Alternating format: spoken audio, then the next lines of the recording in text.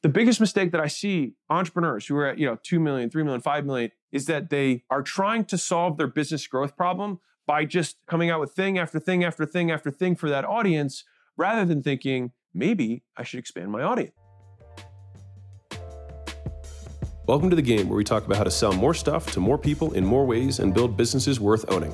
I'm trying to build a billion-dollar thing with Acquisition.com. I always wished Bezos, Musk, and Buffett had documented their journey, so I'm doing it for the rest of us. Please share and enjoy. Mark Bell just flew out, awesome guy, to do a podcast here with me in Vegas. We worked out, shot the shit. It was a great time. And there was this really important point where he said, I wish more people would just peel weight off the bar. He said, I always respect a guy who's lifting with stronger guys and says, guys, I'm going to peel some weight off so that I can do this weight the right way. And I thought it was such a beautiful parallel in business and one of the most common mistakes in business that I see entrepreneurs at all levels make. So Acquisition.com probably talks to 25 new companies a week that are coming at, approaching us about us potentially, investing in their companies. And one of my biggest pet peeves, entrepreneurial mistakes that I see across the board, especially in that sub 5 million range, is something that will destroy your business for the long haul. And the reason is not because the strategy is wrong, but because it's too advanced. And I will explain what I mean in a second.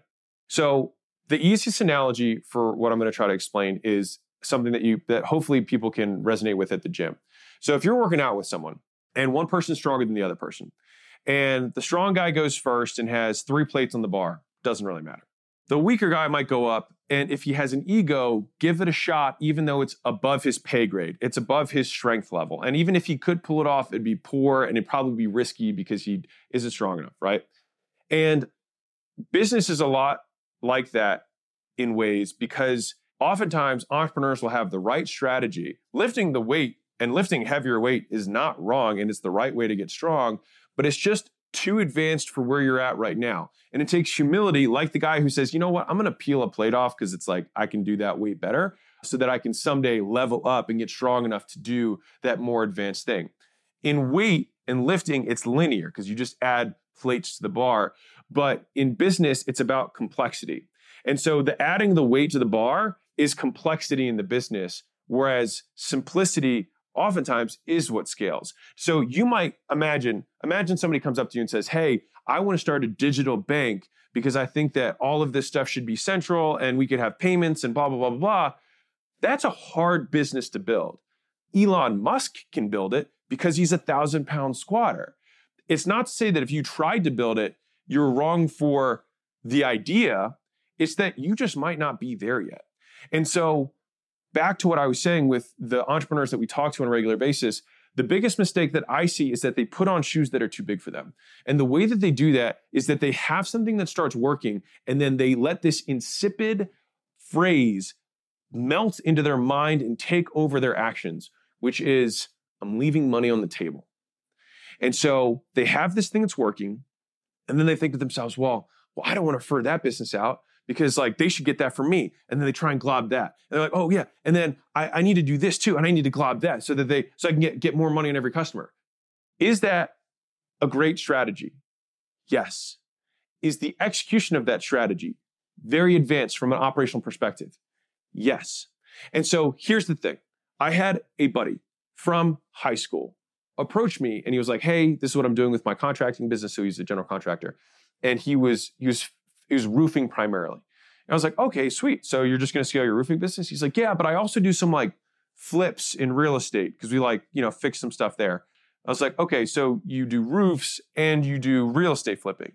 He's like, yeah, but we also do some general contracting work, just kind of fix stuff inside of houses. I was like, okay, so you do roofing, you do general contracting work, and you flip houses. And he was like, yeah. I was like, okay, why? He's like, well, we have these resources. I'm trying to make the most of all of it. And some of these clients, we fix the roof and they're like, hey, can you fix something in my house? And I'm like, I can do it. So then I do it because I don't want to leave money on the table. And the question is, what problem are we solving? If the goal is to grow the business, do we think that we could have $100 million roofing business? The answer is yes. Do we think we could have $100 million general contracting business? The answer is yes. Do you think we have a $100 million Flipping houses business. The answer is yes. Can you have all three? Very unlikely. Unless you're an Elon, unless you're a freak. But most people aren't. And that's okay. It's normal. Mosey Nation, real quick, if you are a business owner that has a big old business and wants to get to a much bigger business, going to $50, $100 million plus, we would love to talk to you. And if you like that or would like to hear more about it, go to acquisition.com. You can apply anywhere on the page and talk to one of our team and see if we can help you get there. The biggest mistake that I see entrepreneurs who are at 2 million, 3 million, 5 million-ish is that they are trying to solve their business growth problem by just trying to glob as many different things as they possibly can. You know the people I'm talking about. They have an audience, and so then they just start coming out with thing after thing after thing after thing for that audience, rather than thinking, maybe I should expand my audience and keep selling the thing that I'm really good at, the thing that I'm best at, the thing that's the best leverage for my opportunity and my skill sets. And so it's hard for people to say, or even peel back. So if this is you and you've got 5 different products, you sell to different avatars, you sell very clearly different services, you might want to say, okay, which one of these am I best at?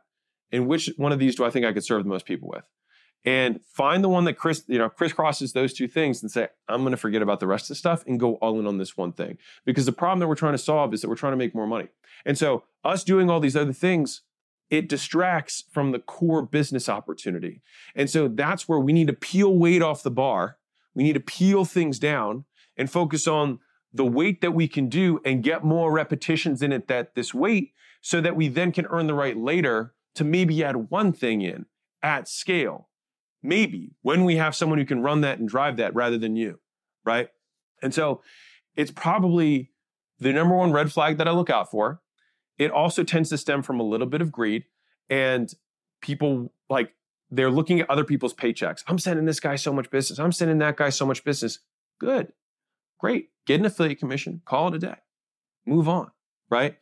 And they try and bring these things in-house, and a lot of times they're not core to you. It's globbing. And then you have this amalgamation, this Frankenstein-looking business that no one wants to touch.